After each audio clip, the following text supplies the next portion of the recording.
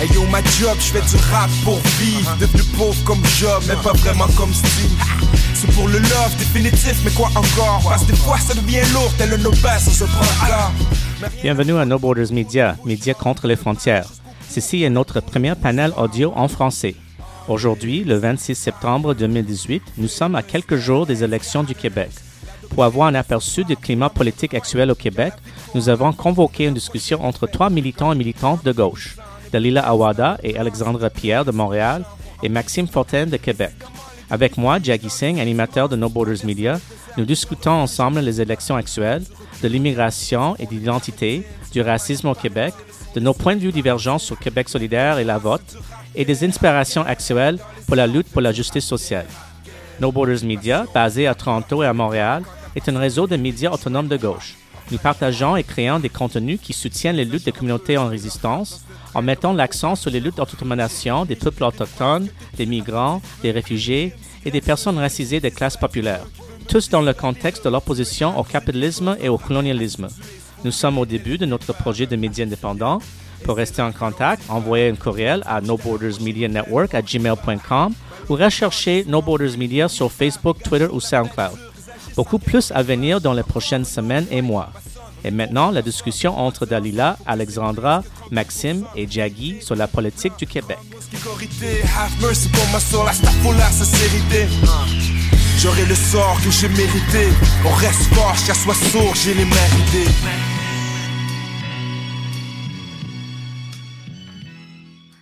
Bonjour tout le monde, bonsoir tout le monde. Ça c'est No Borders Media. Pour la première fois, on fait une table ronde en français. Alors pour aujourd'hui, on est médias contre les frontières. Et le sujet c'est la politique et les politiques au Québec. Et j'ai trois personnes, deux à Montréal et un autre à Québec. Alors on est avec Dalila, Alexandra et Maxime Fortin. Bienvenue les trois et je vous demande de vous introduire vos noms, vous êtes basé où, vous faites quoi et si vous êtes impliqué dans la campagne politique, peut-être c'est bon de partager ça aussi, juste pour qu'on révèle tous nos conflits d'intérêts si ça existe. Alors on peut commencer avec Dalila. Vas-y Dalila. Ok, je suis de Montréal, je suis présentement à la maîtrise en sociologie. Je m'intéresse aux questions d'antiracisme et d'antispécisme. Je suis également cofondatrice d'un organisme féministe qui s'appelle Parole de femmes, qui crée des espaces et des événements pour les femmes racialisées et autochtones. Il faut ajouter que dans les délires identitaires dans les dernières années, tu es considéré par l'extrême droite comme un ennemi de l'État. Il faut dire, et tu étais très ciblé. J'ai souvent pris la parole dans les dernières années sur des sujets qui touchent genre racisme, islamophobie, le port du voile. Donc, c'est sûr que ça me fait beaucoup d'ennemis à gérer, mais heureusement, il y a aussi l'envers de la médaille. Oui. Et on a aussi une autre personne à Montréal, Alexandra. Vas-y. Salut, mon nom c'est Alexandra. Je suis une travailleuse dans un groupe de femmes féministe. Je suis aussi militante à la Ligue des droits et libertés et j'habite à Montréal dans le quartier Rosemont. Cool, le quartier de Jean-François Lisée. Oui, j'ai de la chance, hein? Oui, et on a aussi... le choix va être facile, moi. Oui, on a un camarade à Québec. Maxime, vas-y Maxime. Bonjour, je m'appelle Maxime, je suis doctorant en sciences politiques. Et puis, j'ai été impliqué dans différents mouvements, dans différentes causes durant les dernières années. Je m'intéresse à différents sujets, dont l'antiracisme et l'antifascisme, mais aussi, je suis quelqu'un qui m'intéresse beaucoup à la question des mouvements sociaux de manière très large. Cool. Et mon nom, c'est Jaggi Singh. Vous pouvez juste dire Jean-Guy Séguin très vite et ça donne Jaggi Singh. Et je suis militant ici à Montréal. Je suis né à Toronto, mais j'habite ici au Québec et à Montréal depuis le fin des années 90. Et je suis un abstentionniste concernant les élections, mais ça veut dire pas que je suis pas intéressé. Je suis parce que je sais que les élections, ce que les partis politiques font, c'est un baromètre de notre société. Et on est dans dans le milieu de l'élection québécoise, la vote officielle sera lundi qui vient.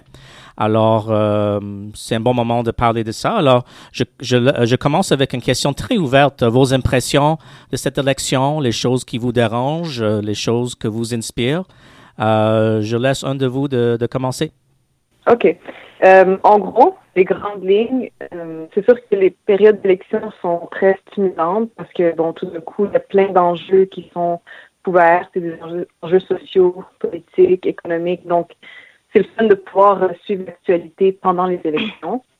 Donc, moi, ça a été le point fort de ces élections-ci, de pouvoir comme soulever toutes les questions environnementales, par exemple. Donc, c'est le fun que ce genre de sujet soit davantage abordé dans les médias par les politiciens, puis que les gens puissent s'informer de ça. Mais l'affaire qui m'a beaucoup dérangée, c'est qu'on dirait qu'immanquablement, il faut qu'il y ait du lançage de boîtes. De tous les partis, certains pires que d'autres, évidemment, mais j'ai cette impression, c'est comme si on n'était pas capable d'avoir une élection, une seule où on n'essaie pas de donner des coups sous la ceinture et il y a beaucoup de couverture médiatique qui est un peu sensationnaliste. On trébuche sur des détails pas importants, puis là, les médias, ils spinent là-dessus pendant comme très longtemps. Donc, pour moi, tout ça, c'est une perte de temps, puis un peu un manque de respect envers les électeurs. Donc, ça serait le point négatif, à mon avis. Cool. Et Alexandra, vos impressions? Moi, j'avoue que je suis pas très enthousiaste concernant ces élections-là. Si je pouvais résumer un peu mon impression, c'est petit. Je trouve que il y a des petites stratégies, des petites annonces sans envergure, sans projet. Comme disait Dalila, il y a des partis moins pires que d'autres. Mais c'est ça, tu sais, les petites stratégies d'accusation, de tentatives de déstabilisation, toute cette course aux candidats vedettes qui n'ont pas grand-chose à dire. Ça, je trouve que c'est beaucoup dans la stratégie et peu dans les idées. C'est sûr que ça suscite des discussions avec les amis, les collègues, la famille, et ça, bon, on peut dire que c'est positif, mais disons que dans le débat lui-même, on est beaucoup dans la stratégie.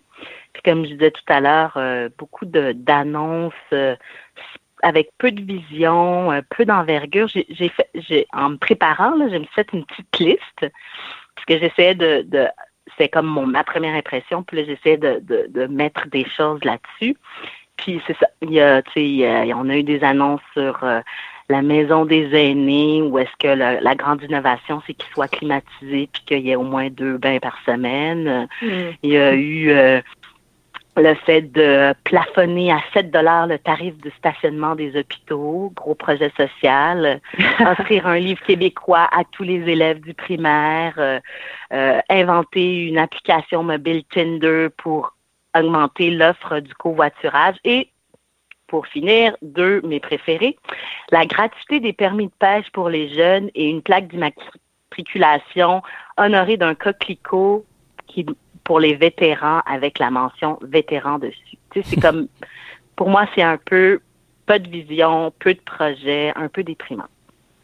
Ouais. Et Maxime, vas-y.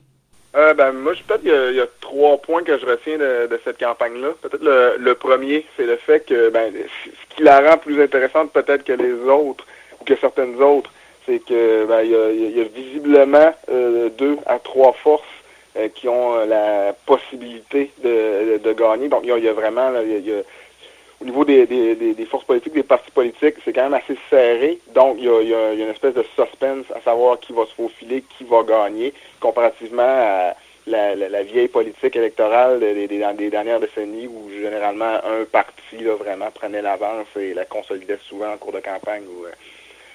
Donc, ça, c'est peut-être le premier élément. Le deuxième élément, ça, c'est quelque chose de quand même assez nouveau et qu'il va falloir tenir compte. C'est l'arrivée un peu dans la cour des grands là, d'une force politique, d'un parti politique à gauche au Québec. Le Québec a connu des partis politiques qui avaient des idées de gauche, qui avaient certains éléments de programme à gauche, mais c'est la première fois véritablement qu'un parti de gauche est fait partie des formations là, qui disputent le vote populaire. puis peut-être un troisième élément, ben là, c'est le retour, la récurrence d'enjeux, on pourrait dire, envahissants ou d'enjeux épouvantails. J'ai pas mémoire que énormément de groupes sociaux aient demandé à ce que l'immigration soit un thème de campagne, mais les partis politiques certains partis politiques du moins se sont assurés qu'on parle d'immigration et pas nécessairement bien dans cette élection-ci. Donc il y a des espèces d'enjeux épouvantails comme ça, l'immigration. Du côté du Parti libéral, on va souvent sortir l'épouvantail nationaliste référendaire. Et là, du côté du PQ, on est rendu avec l'épouvantail du marxisme et du communisme. Donc, très clairement, sur ce point-là, il n'y a pas lieu d'être très enthousiaste. Ce que j'aimerais quand même, je suis d'accord avec ce qui est dit, mais je trouve ça rassurant quand même que cette élection-ci, les enjeux identitaires n'ont pas bouffé toute la place. On se rappellera de l'élection post-charte, là, en 2014, qui a été vraiment, vraiment tendue et crispée.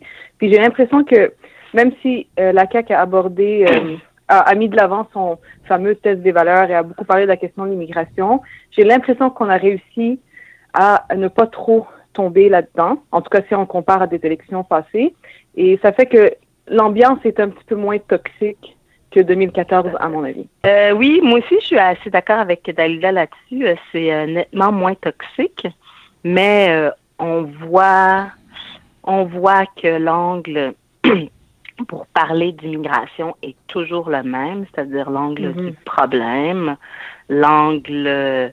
là, on a moins utilisé l'épouvantail de l'égalité homme-femme, mais c'est toujours le même angle. Là. C'est pas des personnes qui viennent s'installer, contribuer comme les immigrants l'ont et s'impliquer comme les immigrants l'ont toujours fait et continueront à le faire. C'est un problème avec des statistiques aussi ou des affirmations assez souvent fausses et assez approximatives là, sur le nombre de personnes qui parlent français, le danger que ça représente sur la langue, toute la question des valeurs. Donc oui, le degré de toxicité est moindre, mais on voit que la trame de fond n'a pas beaucoup changé. Mm-hmm. Maxime, tu veux ajouter quelque chose? Oui, ben dans le fond, effectivement, si on fait un comparatif avec 2014, ces enjeux-là avaient été beaucoup plus présents, donc je pense que c'est une excellente chose qu'on en ait peut-être moins parlé cette fois-ci. Par contre, quelque chose qui est un petit peu inquiétant, c'est que on dirait que c'est devenu une espèce de réflexe. En début de campagne, la CAQ dominait dans les sondages et visiblement n'avait pas besoin de cet enjeu-là pour aller vers une espèce de gouvernement majoritaire. Et à partir du moment où la CAQ a descendu dans les sondages, elle a eu comme réflexe de tout de suite ressortir la carte de l'immigration et du danger pour l'identité québécoise. Donc ça me rassure de voir qu'effectivement, ça a été moins pire qu'en 2014, mais ça me rassure pas de voir des grands partis politiques qui ont le réflexe à chaque fois que ça se met à mal aller de vouloir pointer du doigt les communautés migrantes et les nouveaux arrivants. Moi, je suis d'accord, c'est moins toxique, mais tout est relatif, parce que ce qui est moins toxique est toujours toxique, à mon avis. Puis, on a fait référence à l'élection de 2014, mais c'est depuis l'élection de 2007 qu'on a toujours le recours à identité, immigration. 2007, c'est l'élection où Mario Dumont était en deuxième place. Il a joué la carte Hérouville. Après ça, on a eu Commission Bouchard-Taylor, tous les délires autour d'un commandement raisonnable. C'est vrai que c'est un peu moins toxique, mais ce qui est moins toxique, c'est toujours toxique à mon avis. C'est incroyable que Legault a parlé d'un test de valeur, test de français. Les deux partis péquistes et CAQ sont pour une diminution d'immigration, mais les deux autres disent rien sur augmentation. C'est-à-dire, il y a une normalisation d'un certain discours. Et à mon avis, QS a rien à perdre de dire on veut plus, d'occuper cet espace. Et je pense dans les places comme Saint-Jean-Baptiste-les-Moilous à Québec ou Sherbrooke ou dans la plupart de Montréal, un parti qui dit clairement on veut plus des immigrants, on rejette tout ce délire. Ils ont rien à perdre, mais ils n'ont pas fait ça. Et maintenant, Massé, même pendant le troisième débat, a même pris le temps pour dire je pense que François Legault n'est pas raciste.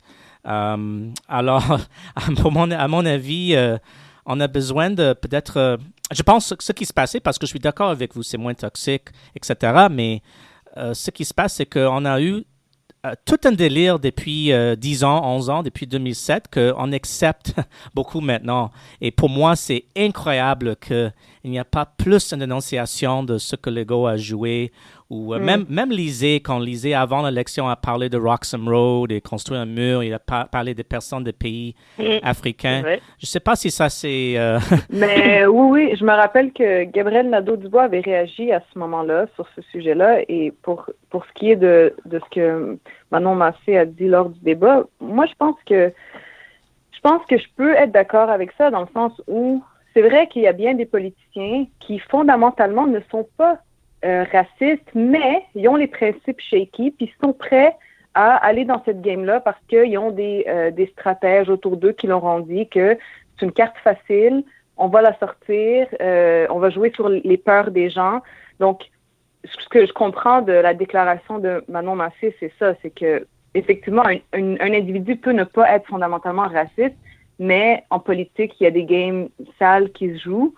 Et les politiciens, des fois, se font conseiller de sortir cette carte. Je ne dis pas que ça justifie, mais je ne pense pas que de dire ça comme ça veut dire qu'on excuse le racisme ou qu'on le minimise, qu'on le banalise. Mais pour pousser mon point un peu, et puis on peut parler d'autres sujets, on est dans un contexte mondial, et surtout en Amérique du Nord et Europe de l'Ouest, où immigration, la peur d'autres, les musulmans, tout ça, j'ai pas besoin de dire ça à vous, vous tous comprenez. Ça, c'est l'enjeu utilisé par l'extrême droite et des autres. Et ce monde, les Trump du monde, les Le Pen du monde, maintenant Maxime Bernier, ils n'hésitent pas de jouer ça. Et en réponse, on n'a pas besoin de voir l'humanité de l'ego, on a besoin de pousser notre point de vue. Et c'est très décevant de voir aucune partie majeure de dire ça. Le seul moment de réponse dignifiée, je peux dire, quelque chose que je peux respecter, c'est quand, j'hésite à dire ça, mais c'est quand Couillard a répondu à l'ego concernant le droit des femmes et des hommes qui portent le turban et kippa et les femmes qui portent le hijab de faire n'importe quel travail. Couillard dit clairement que c'est une question de droit, on ne laisse pas les droits à la majorité. À part de ça, il n'y a aucune personnes qui sont prêtes à faire la campagne sur ça. C'est une question de choix et je comprends que techniquement, Gabriel a dit ça et techniquement Manon a dit ça et probablement Lisée et les membres de péquistes et les membres de libéraux ont dénoncé le CAQ, mais aucune force politique, c'est pas un surpris pour moi, mais aucune force politique dans le mainstream sont prêts à dire on a besoin d'augmentation d'immigration, on a besoin de régulariser le statut des sans-papiers. Alors voilà mon point de vue, c'est assez clair, mais je ne sais pas si vous avez des réponses. Ben moi, j'ai l'impression que l'ensemble de la classe politique reflète la société québécoise, c'est-à-dire que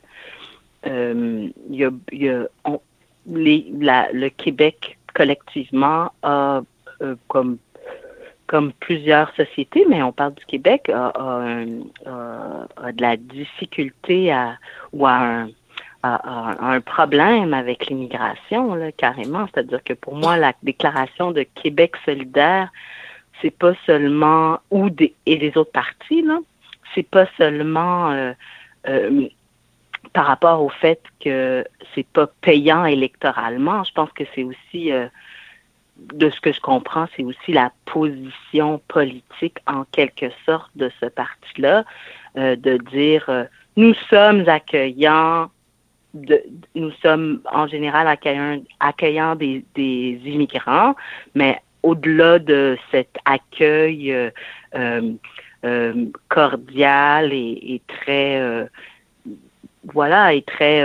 sincère, il n'y a pas de réflexion sur qu'est-ce que ça signifie ou pas de réflexion.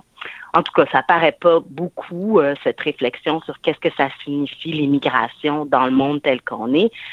Aussi, quelle est l'histoire du Québec et avec cette immigration-là? Là, comment ça se fait qu'on est toujours dans cette perspective du « eux » et « nous », qu'on peut être là depuis 20, 30, 40 ans, qu'on est de deuxième, de troisième génération, puis qu'on est toujours vus comme des migrants. Je pense que toutes ces réflexions-là autour de qui on est au Québec, de tous les enjeux que soulève l'immigration dans une société comme la nôtre et dans un moment comme le nôtre où est-ce qu'il y a Trump, il y a des migrants qui sont en train de se noyer dans la Méditerranée, que toute cette réflexion-là, elle n'est pas très ancrée ni à Québec solidaire, encore moins à la CAQ, puis non plus au PQ. Là. Je pense que c'est ça que ça reflète.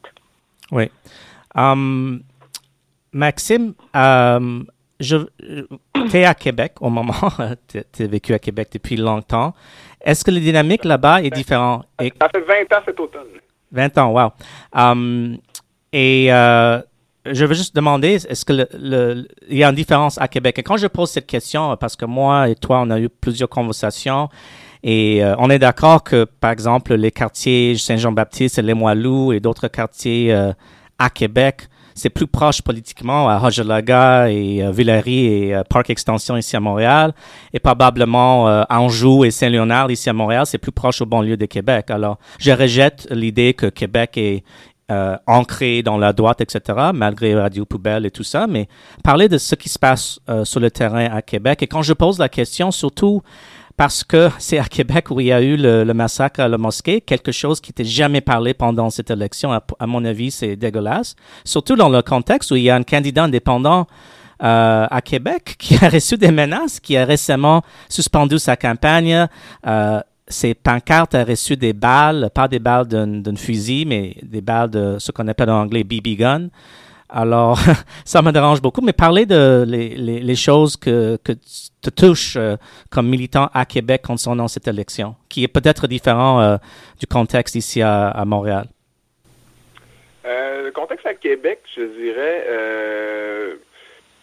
il y a quelque chose de particulier en ce moment, puisque je dirais que ce qui génère de l'attention dans les batailles politiques liées aux élections, c'est beaucoup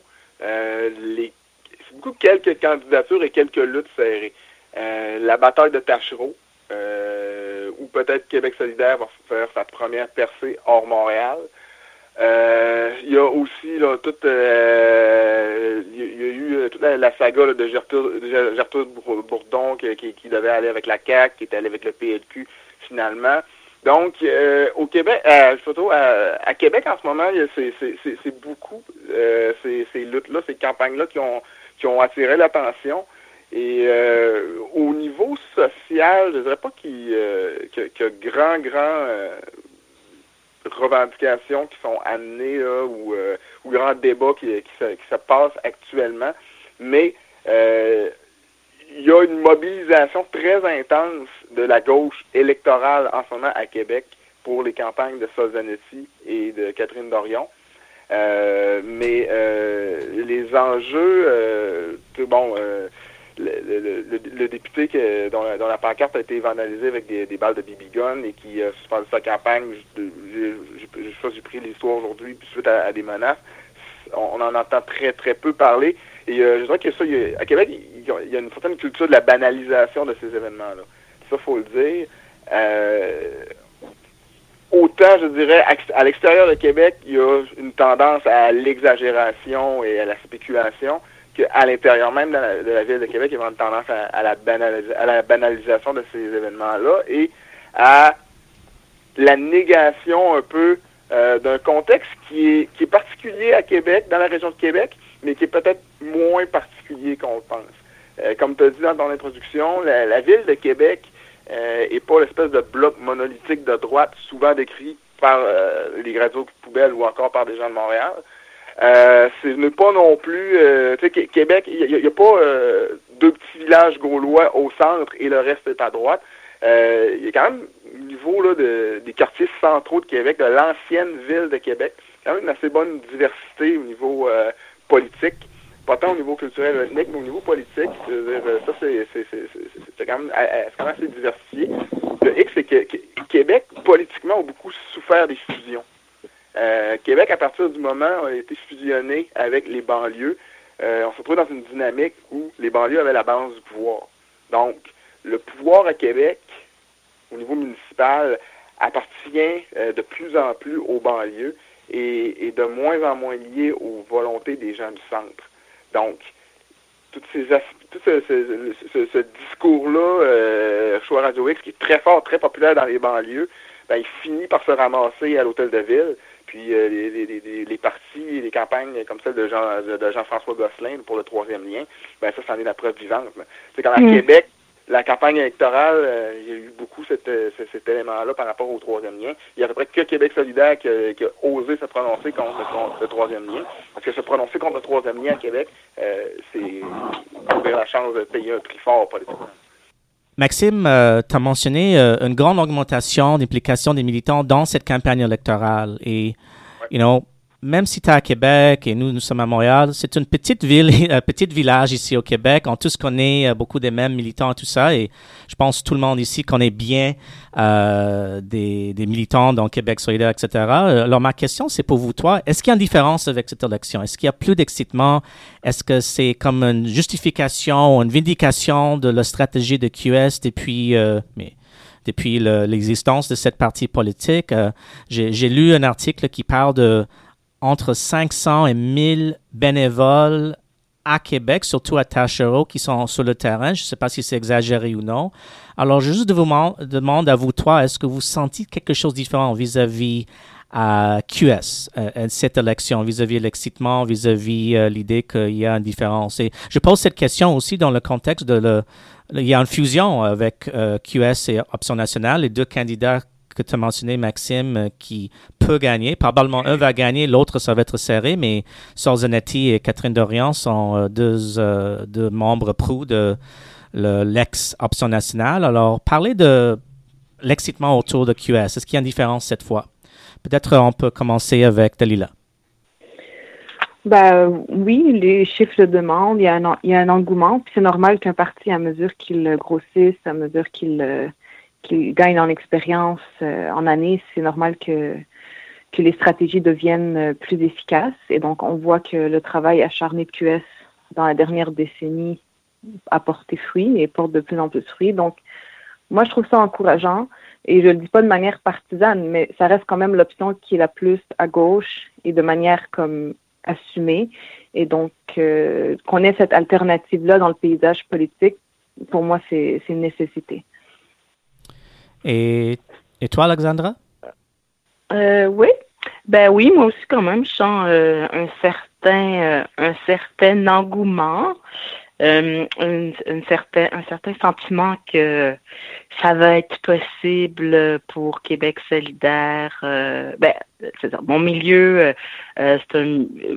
je fréquente différents milieux, on va dire, mais disons qu'il y a beaucoup de personnes...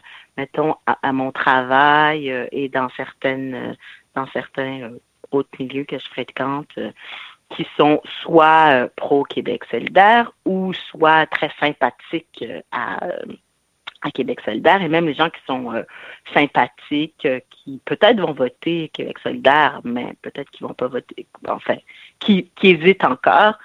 Il y a un certain engouement par rapport à leur campagne, au style de campagne qu'ils ont fait, puis si on peut leur donner, qui était un peu plus loin de ces petites attaques et de la petite politique dont je vous parlais tout à l'heure. Donc, je pense que ça a enthousiasmé les gens. Il y a aussi des percées qui sont liées au travail de Québec solidaire, mais aussi à un certain déclin du PQ. Cette combinaison-là, je pense que ça enthousiasme aussi beaucoup de gens, en tout cas dans mon milieu.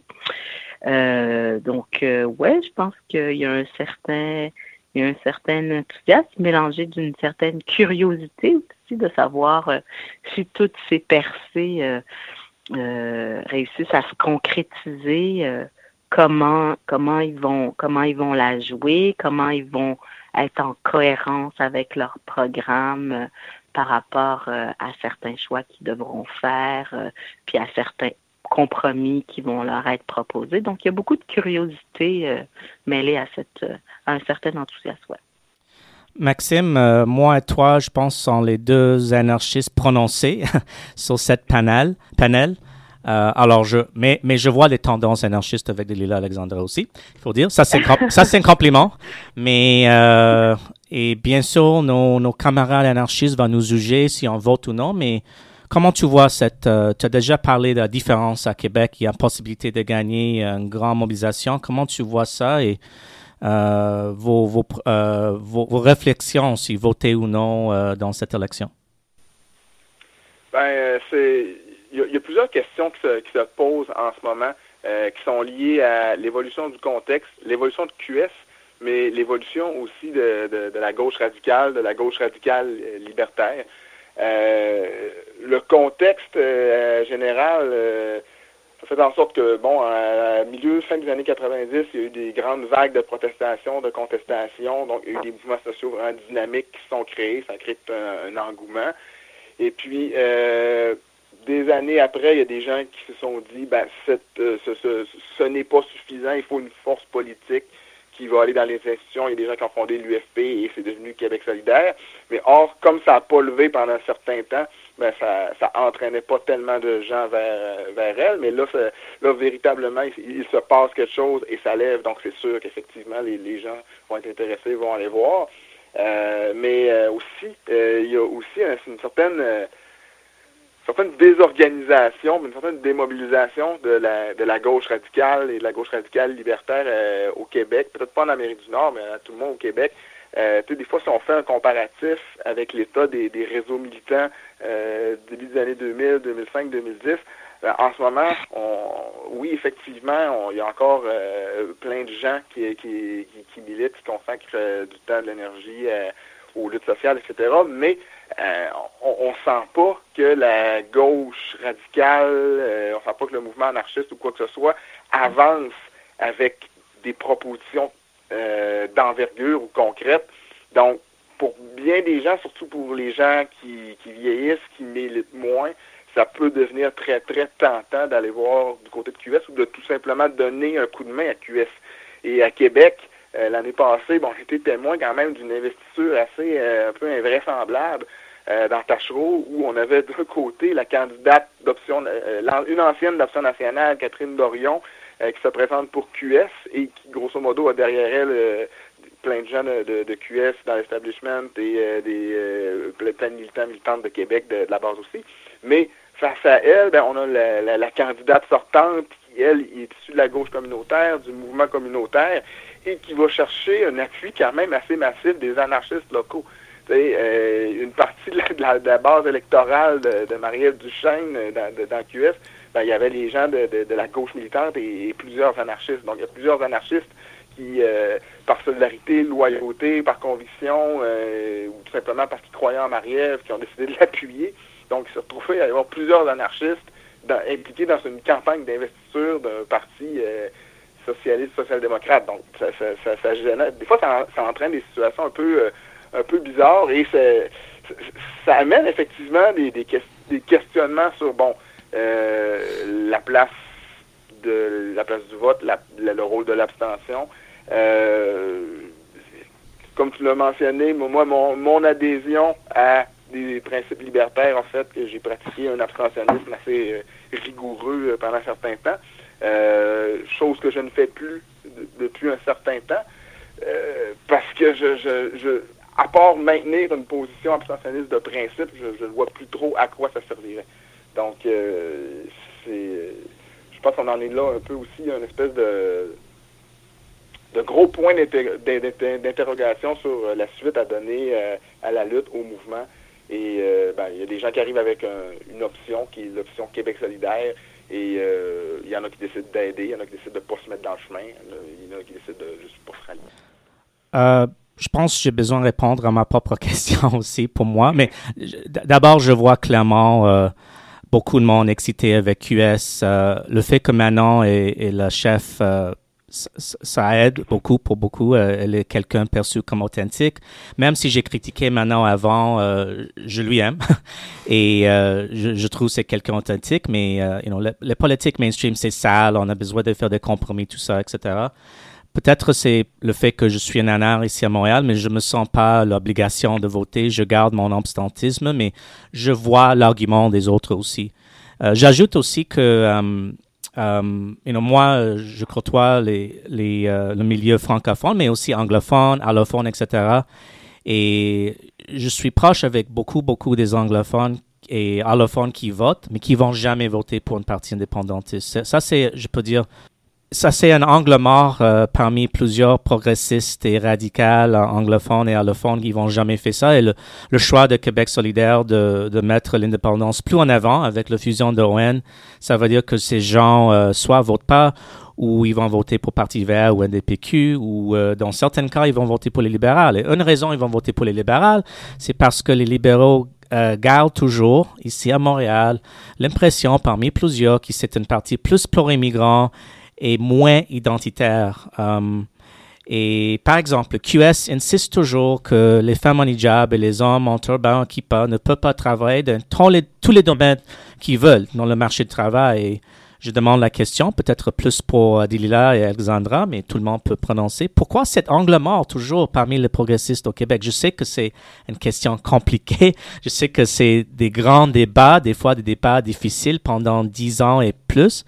Mais pourquoi cet angle mort existe toujours ici au Québec? Ça me semble une chose assez claire. Laisser les gens faire le travail qu'ils veulent. On n'a pas besoin d'insister qu'un enseignant représente une neutralité de l'État. On n'est pas en France, on est en Amérique du Nord. Mais pourquoi cet angle mort toujours existant? Et cet angle mort, à mon avis, c'est une raison pourquoi beaucoup des immigrants progressistes et anglophones progressistes ne peuvent pas voter pour QS.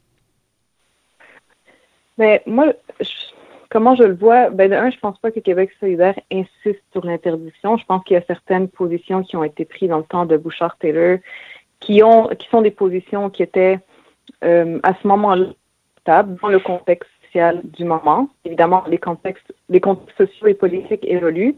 Et je pense que les positions de beaucoup de gens dans Québec solidaire et dans les autres partis évoluent aussi. Donc, c'est des questions qui sont encore débattues, réfléchies. Et moi, je vois du changement à ce niveau-là. Puis, je pense pas que c'est toujours bénéfique de s'enfermer dans une rigidité qui va condamner ceux et celles qui n'ont pas exactement la même posture. Parce que je trouve quand même qu'on laisse passer facilement aux libéraux. Toi-même, Jaggi, depuis le début de l'entrevue, à 2 reprises, tu as lancé des fleurs à Coulard et aux libéraux. Et je le sais que tu es anarchiste et tout, mais n'empêche, on est plus facilement, on est plus sévère et on critique davantage les gens qu'on sait de gauche qui sont des alliés naturels, peut-être parce qu'on est plus exigeant. Et je pense que pendant ce temps-là, on en laisse trop passer aux libéraux. Je pense pas que la posture des libéraux est plus pro-immigrant, pro-diversité. Moi, je pense que c'est de la poudre aux yeux. Parce que les politiques économiques, entre autres, qu'ils proposent et qu'ils ont appliquées dans les dernières années, viennent spécifiquement nuire aux personnes qui sont issues de groupes ethnoculturels divers. Puis si on pense, par exemple, à certaines positions qu'a défendu QS, notamment pour quand ils ont cité les chauffeurs de taxi, ou comment ils sont pro-Palestine depuis le début de leur fondation. Donc, il y a quand même des positions comme ça qu'on oublie, qui existent à Québec solidaire et qui n'existent pas chez les libéraux. Et on oublie de mentionner parce qu'on obsède sur la question des signes religieux pour les juges et les policiers. Donc, je ne dis pas que c'est mal qu'on en débatte et qu'on ne soit pas d'accord avec la position de Québec solidaire, mais je pense qu'il faut élargir davantage le portrait. Je suis tout à fait d'accord.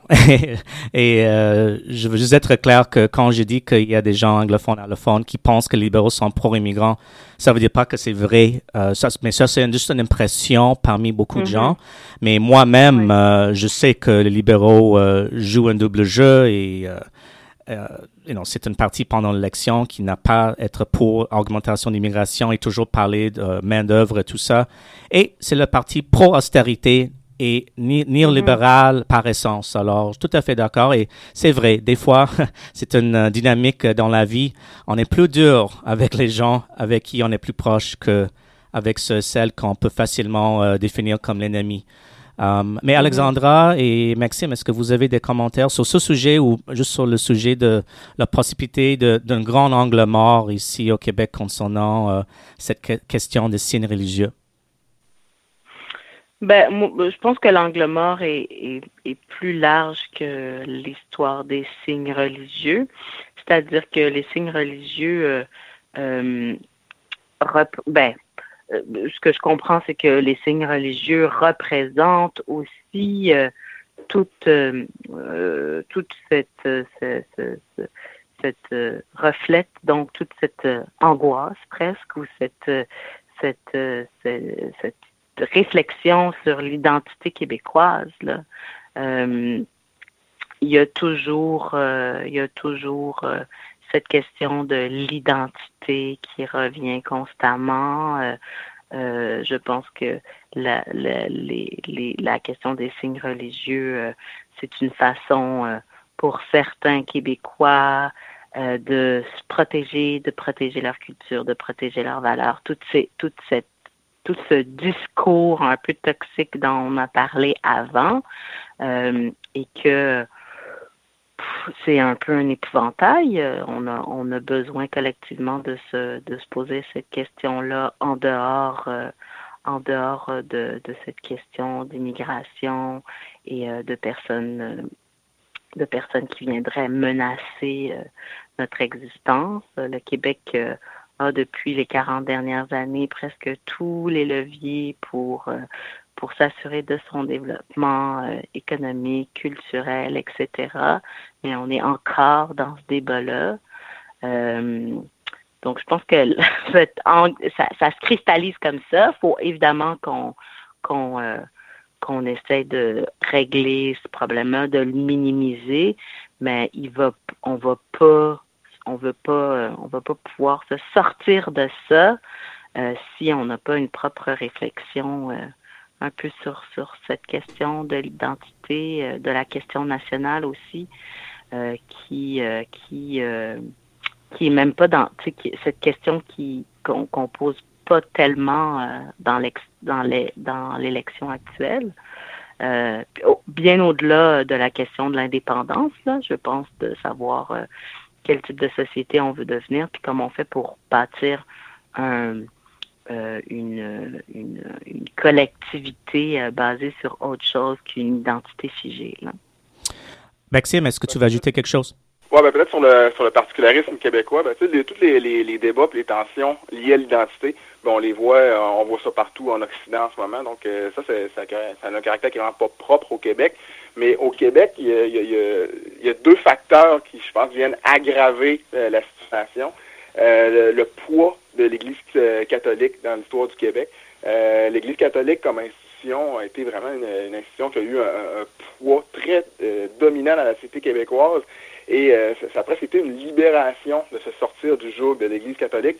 Et puis il y a une espèce d'association que beaucoup de gens de la génération des baby-boomers ont fait entre signes religieux et religion. Les signes, le fait de tolérer les ports des signes religieux ouvrirait la porte au retour du religieux, à un recul de laïcité. Donc cet argument-là ne tient pas la route, mais le spectre de l'Église catholique qui dit à chacune quoi faire, fait en sorte que les discours laïques agressifs, je pense, ont plus de prise au Québec qu'ailleurs. Si en plus on prend en considération qu'on a une filiation un peu idéologique avec le républicanisme français, du moins dans certains mouvements.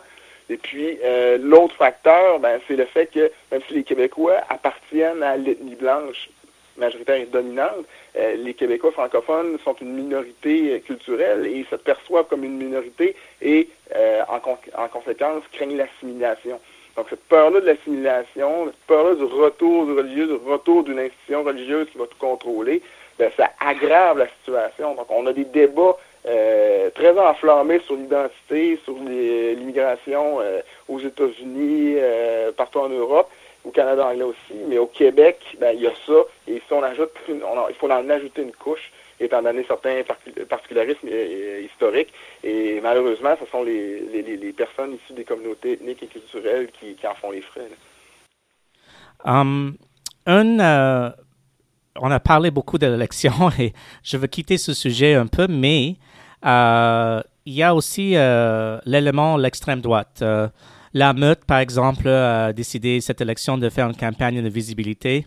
Une des choses très intéressantes au début de la campagne, c'est que François Legault a dénoncé la meute et il a même dit que c'est un groupe au bord du racisme. Et puis, le chef de la meute a répondu en disant, Monsieur Legault, si on est au bord du racisme, vous êtes aussi parce que 8 sur whatever numéro de notre manifeste est inspiré par le CAQ. Mais quand même, l'extrême droite, c'est une réalité ici au Québec dans les dernières années. Je pense que c'est une question de balance. En même temps, c'est important de ne pas exagérer leur influence. Par exemple, la campagne de visibilité de cette élection, c'est ridicule à mon avis. C'est laisser des pattes sur le trottoir, les traces des pattes avec les craies, juste des choses pour prendre une photo ou deux sur les médias sociaux, mais c'est pas vraiment une influence. Mais l'autre coin de la médaille, c'est que il faut pas aussi sous-estimer l'extrême droite et la possibilité de influencer les débats. Et à mon avis, ils ont normalisé un certain type de racisme ici au Québec. Alors, je veux juste voir si vous avez des impressions sur l'extrême droite, leur levée, leur campagne de mobilisation et de sensibilisation et visibilité pendant cette campagne. J'ai déjà mentionné une chose qui était très, très horrible, le fait qu'un candidat indépendant, Mohamed Dalan, qui habite dans le quartier Sainte-Foy, le même quartier du le centre islamique Sainte-Foy, il était obligé de suspendre son campagne à cause d'être attaqué, etc., et des menaces. Mais alors voici une raison pourquoi l'extrême droite c'est une menace. Mais c'est quoi vos impressions sur cette balance de ne pas surestimer leur influence, mais en même temps ne pas oublier le fait que ça peut influencer les choses et on a besoin de prendre position de donner aucune plateforme à ces gens? Ben, en fait, je pense, comme toi, qu'il ne faut pas sous-estimer parce que malgré que, en fait, ce qui est rassurant, c'est qu'on voit qu'il y a toujours un contrepoids qui est fait à ces groupes d'extrême droite. Par exemple, dans les manifs, il y a toujours une contre-manif qui s'organise et le nombre de gens qui y participent est toujours plus gros, plus important. Donc ça, c'est rassurant. Mais en même temps, je pense que ça prend des fois une petite étincelle pour que les choses dégénèrent.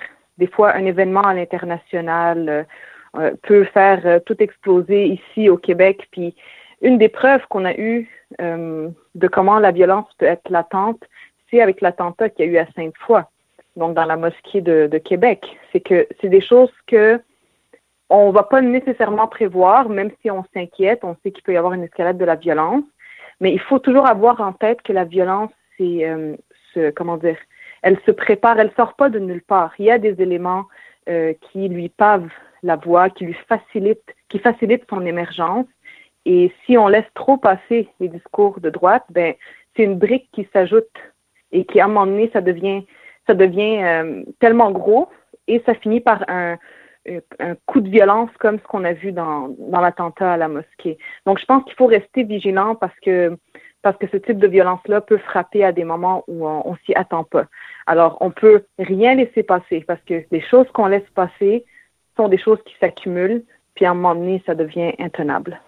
Alexandra ou Maxime? Je trouve que tu as assez bien résumé. En effet, c'est des relativement petits groupes, assez désorganisés. Donc, sur le plan de la politique formelle, mettons, c'est pas des si grands dangers. Le danger, moi, je pense qu'il vient de la banalisation de leur discours, de la façon dont ce discours est repris par les politiciens. Notamment, on peut penser à Legault, on peut penser à Lisée à une autre époque, même si une autre époque pas si lointaine, même si il a la capacité de changer de visage assez rapidement. Donc tout ça fait en sorte que le discours qu'ils portent, plus que leurs organisations, devient de plus en plus présent, banalisé. Fait que pour moi, c'est un danger. C'est un danger d'autant plus que dans le système électoral tel qu'on le connaît ou tel qu'il est joué par les différents partis, on surfe souvent sur des vagues, on cherche à aller gagner des votes.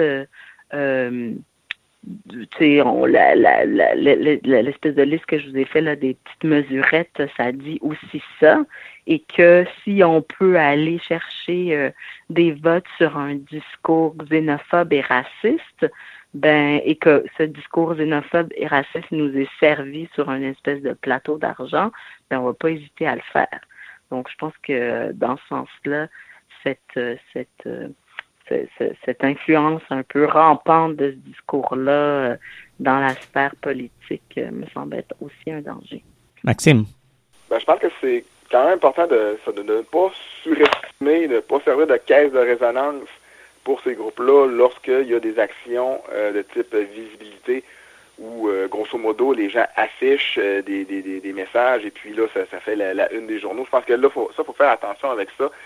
Si à chaque fois qu'Atalante, la Meute fait un graffiti, un article dans le journal par rapport à ça, là, je pense qu'objectivement, on les aide plus qu'on leur nuit. Par contre, là où il y a peut-être plus lieu de s'inquiéter, c'est l'espèce de bruit de fond que devient la xénophobie, l'islamophobie, le racisme. Une espèce de bruit de fond sur les médias sociaux, dans les lieux publics. Il y a une espèce de... Tu sais, à force d'entendre, à force qu'il y ait des partis politiques, à force qu'il y ait des acteurs politiques, à force qu'il y ait des gens qui politiquement expriment ces idées-là, c'est sûr qu'il y a une banalisation, parce qu'on peut choquer la première fois, la deuxième, la troisième, mais à un moment donné, il vient un point où il y a tellement de choses qui sont dites qu'on n'aura pas le choix, on a un peu pas le choix de choisir nos combats, ce qui fait qu'inévitablement, il y a une banalisation et on vient par se concentrer sur les pires citations, les pires dits, les pires agissements, mais il reste que le débat politique au Québec depuis 10 ans, depuis 15 ans, a évolué vers une dynamique où les propos qui pointent du doigt l'immigration, l'immigrant comme figure un peu construite, sont de plus en plus acceptés, sont de plus en plus tolérés, et les forces politiques, les partis politiques, eux, les récupèrent et surfent là-dessus, évidemment. On a parlé beaucoup. Peut-être on a le temps pour juste un autre sujet et j'espère que c'est plus inspirant et plus positif. C'est une question que je pose à vous, toi, et je pose à moi-même aussi. C'est quoi la chose ou les choses ici au Québec qui vous inspirent sur le niveau politique? Au-delà de l'électoralisme et tout ça, au-delà de cette élection, je sais qu'au moment le monde sont focusés sur l'élection, mais c'est quoi les choses peut-être moins connues ou bien connues, je ne sais pas, qui nous inspirent? Pendant cette élection, par exemple, le Frappru fait une marche vers Québec, d'Ottawa, pour faire l'attention sur les logements sociaux.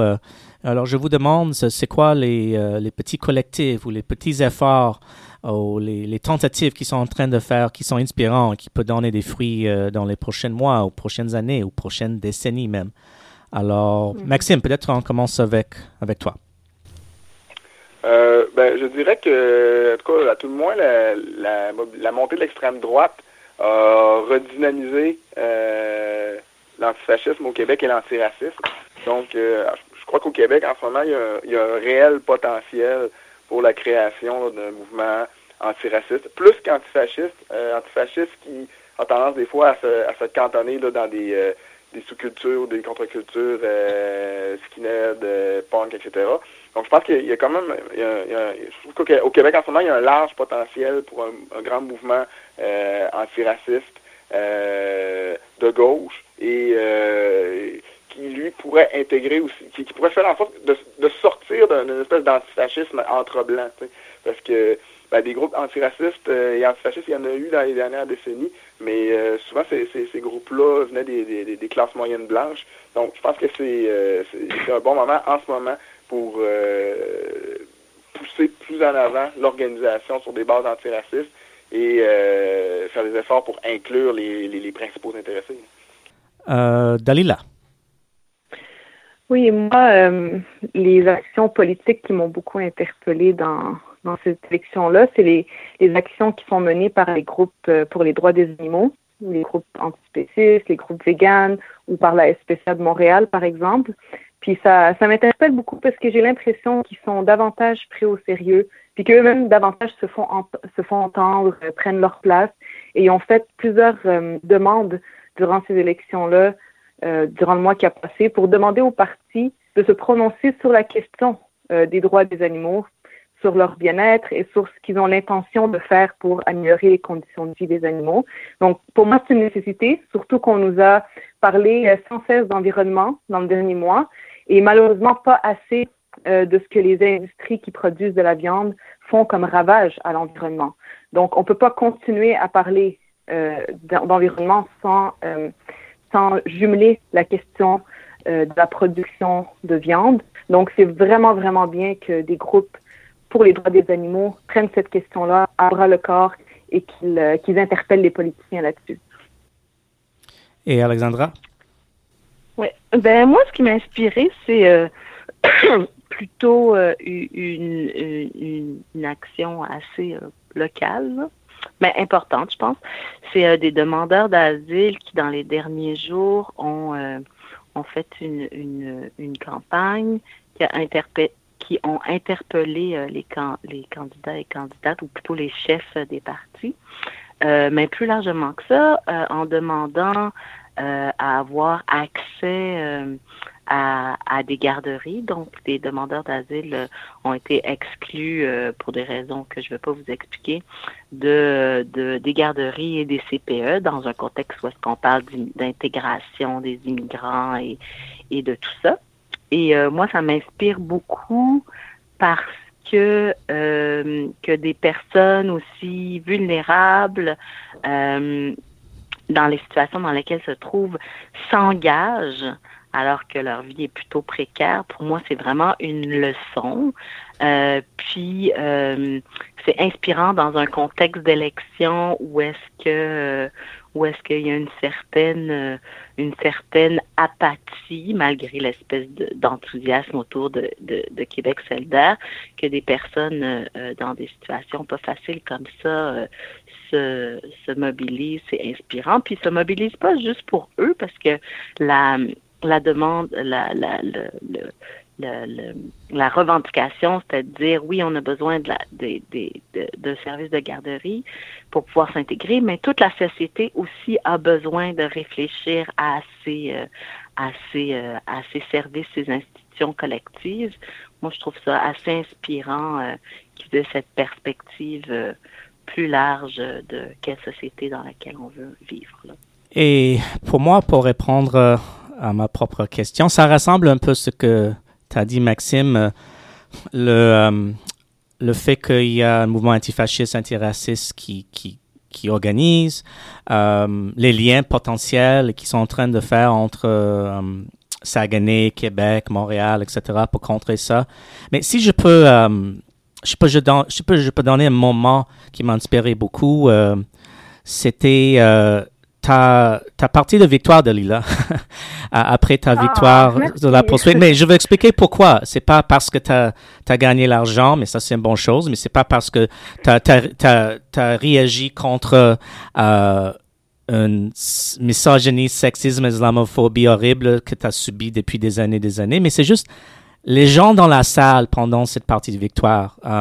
Parce que ça représente toutes sortes des horizons avec les contradictions, mais t'as rassemblé ça, Dalila, OK? Alors, t'as des années comme moi et Michel et tout ça, les gens de Montréal-Nord, les gens qui appuient les libéraux et le NPD, bien sûr les gens de QS, les gens non partisans, certaines intellos, certaines personnes de base, mais toutes unies, pas juste pour toi, mais pour une vision de Québec où, encore, malgré les différentes divergences et les choix qu'on fait politiquement d'être abstentionniste ou appuyer QS ou appuyer les libéraux, NPD, whatever, une certaine vision qu'il y a une ligne qu'on écrit, qu'on peut pas traverser concernant le racisme, la misogynie. Et j'ai vu des belles mondes, je sais pas si c'est le bon mot en français, des beaux mondes, belles mondes dans cette partie, immigrants, non-immigrants, québécois de souche, non-souche, whatever, anglophones, francophones.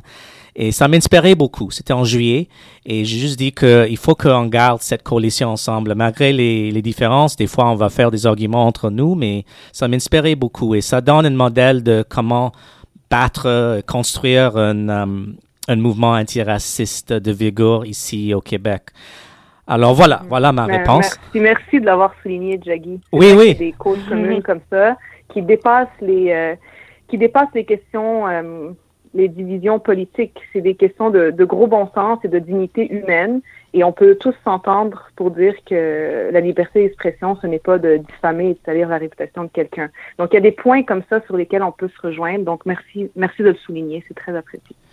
Oui. Et j'espère peut-être on peut faire une conversation comme ça quelques semaines ou mois après l'élection, après qu'on a tous détoxifié de ça, juste pour continuer la discussion sur les différents sujets qu'on a abordés aujourd'hui. Mais on a déjà pris beaucoup de temps, alors Alexandra Pierre et Dalila à Montréal et Maxime Fortin à Québec. Merci beaucoup pour participer sur cette table ronde sur les politiques ici au Québec. Merci. Hey yo, ma job, je fais du rap pour vivre. Devenu pauvre comme Job, mais pas vraiment comme Steve. C'est pour le love définitif, mais quoi encore? Parce que des fois ça devient lourd, tel un Nobel sans se prendre là. Vous venez d'écouter une table ronde de No Borders Media sur la politique québécoise avec 4 militants et militantes de gauche. Dalila Awada, Alexandra Pierre, Maxime Fortin et moi, Jaggi Singh. No Borders Media, basé à Toronto et à Montréal, est un réseau de médias autonomes de gauche. Nous partageons et créons des contenus qui soutiennent les luttes des communautés en résistance, en mettant l'accent sur les luttes d'autodétermination des peuples autochtones, des migrants, des réfugiés et des personnes racisées des classes populaires, tous dans le contexte de l'opposition au capitalisme et au colonialisme. Nous sommes au début de notre projet de médias indépendants. Pour rester en contact, contactez nobordersmedia@gmail.com ou recherchez No Borders Media sur Facebook, Twitter ou SoundCloud. Beaucoup plus à venir dans les prochaines semaines et mois. Nous terminons cette diffusion avec Rap Keb par Webster. Petit feu et puis des rimes si graisseuses, écriture dissuadée-peu qui veut me dissuader de continuer à creuser des postes. Devra être assidué, se faufiler telle une vipère. Yep, et c'est là que l'on diffère. Toi tu bouges ta loque, moi j'ai une veine orifère. Malheureusement j'ai souvent vu les pourrifères. Les gars chauds, la tête dure, ils agissent sans calorifère. Encore une autre fight, ma sonne, on est trop vieux pour ça. Pour bâtir ensemble, focuser plus que 32%. DK, boubou blanc, grande mosquée corité. Have mercy pour ma soul, la stafoula, sincérité. J'aurai le sort que j'ai mérité. On reste fort, qu'à soit sourd, j'ai les mérités.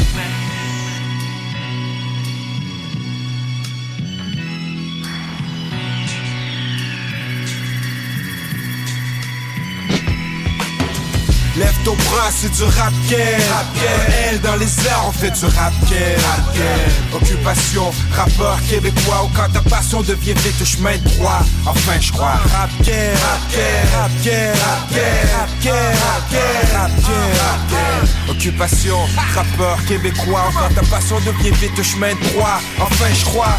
Bah, j'exagère un peu, j'pris le rap dans une étreinte comme le beau acte, j'ai un peu. J'ai mis, j'étais des phrases, que tu un petit feu, puis des rimes stress.